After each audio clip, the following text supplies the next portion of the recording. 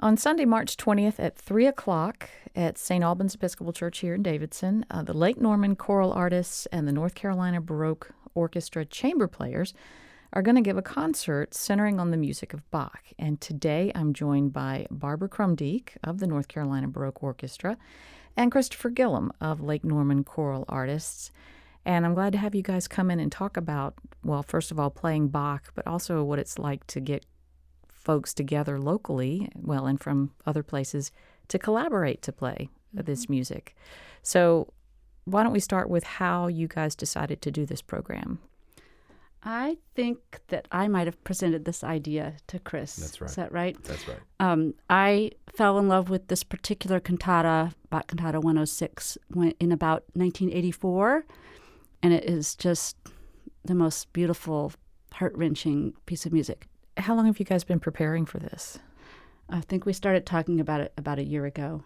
We did indeed, and we started working on it officially last semester as far as the Lake Norman Choral Artists, just a bit at a time, and then we really started practicing it more this particular semester after January. Yeah, and these particular instrumentalists have all played the piece numerous times with different ensembles. So tell me a little bit about the cantata then.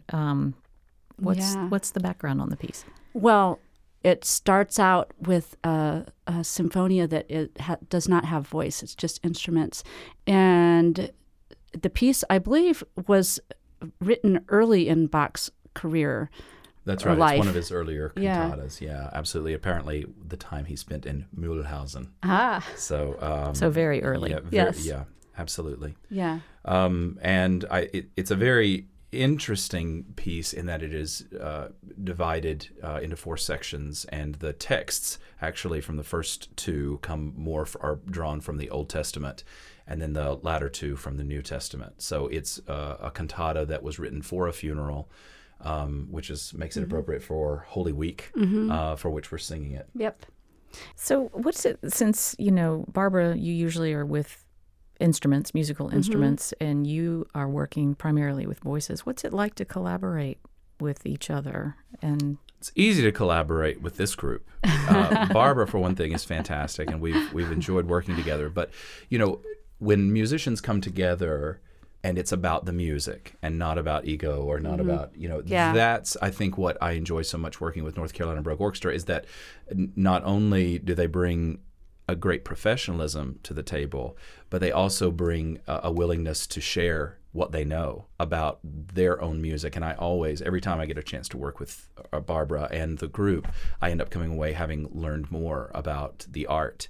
And not only are we able to, work towards a great product, but we're able to kind of, agree and disagree and come to something that I think is better. Yes. Yeah, I agree. And that's part of what I enjoy so much, is that we all are kind of open and ready to kind of experience new things and learn. We actually don't have to talk that much about the music. We play it and we hear each other and we adjust and have a really wonderful time. And then when we talk, it's mostly drivel, not related to music. What we ate, So are you guys going to eat before you perform? I am.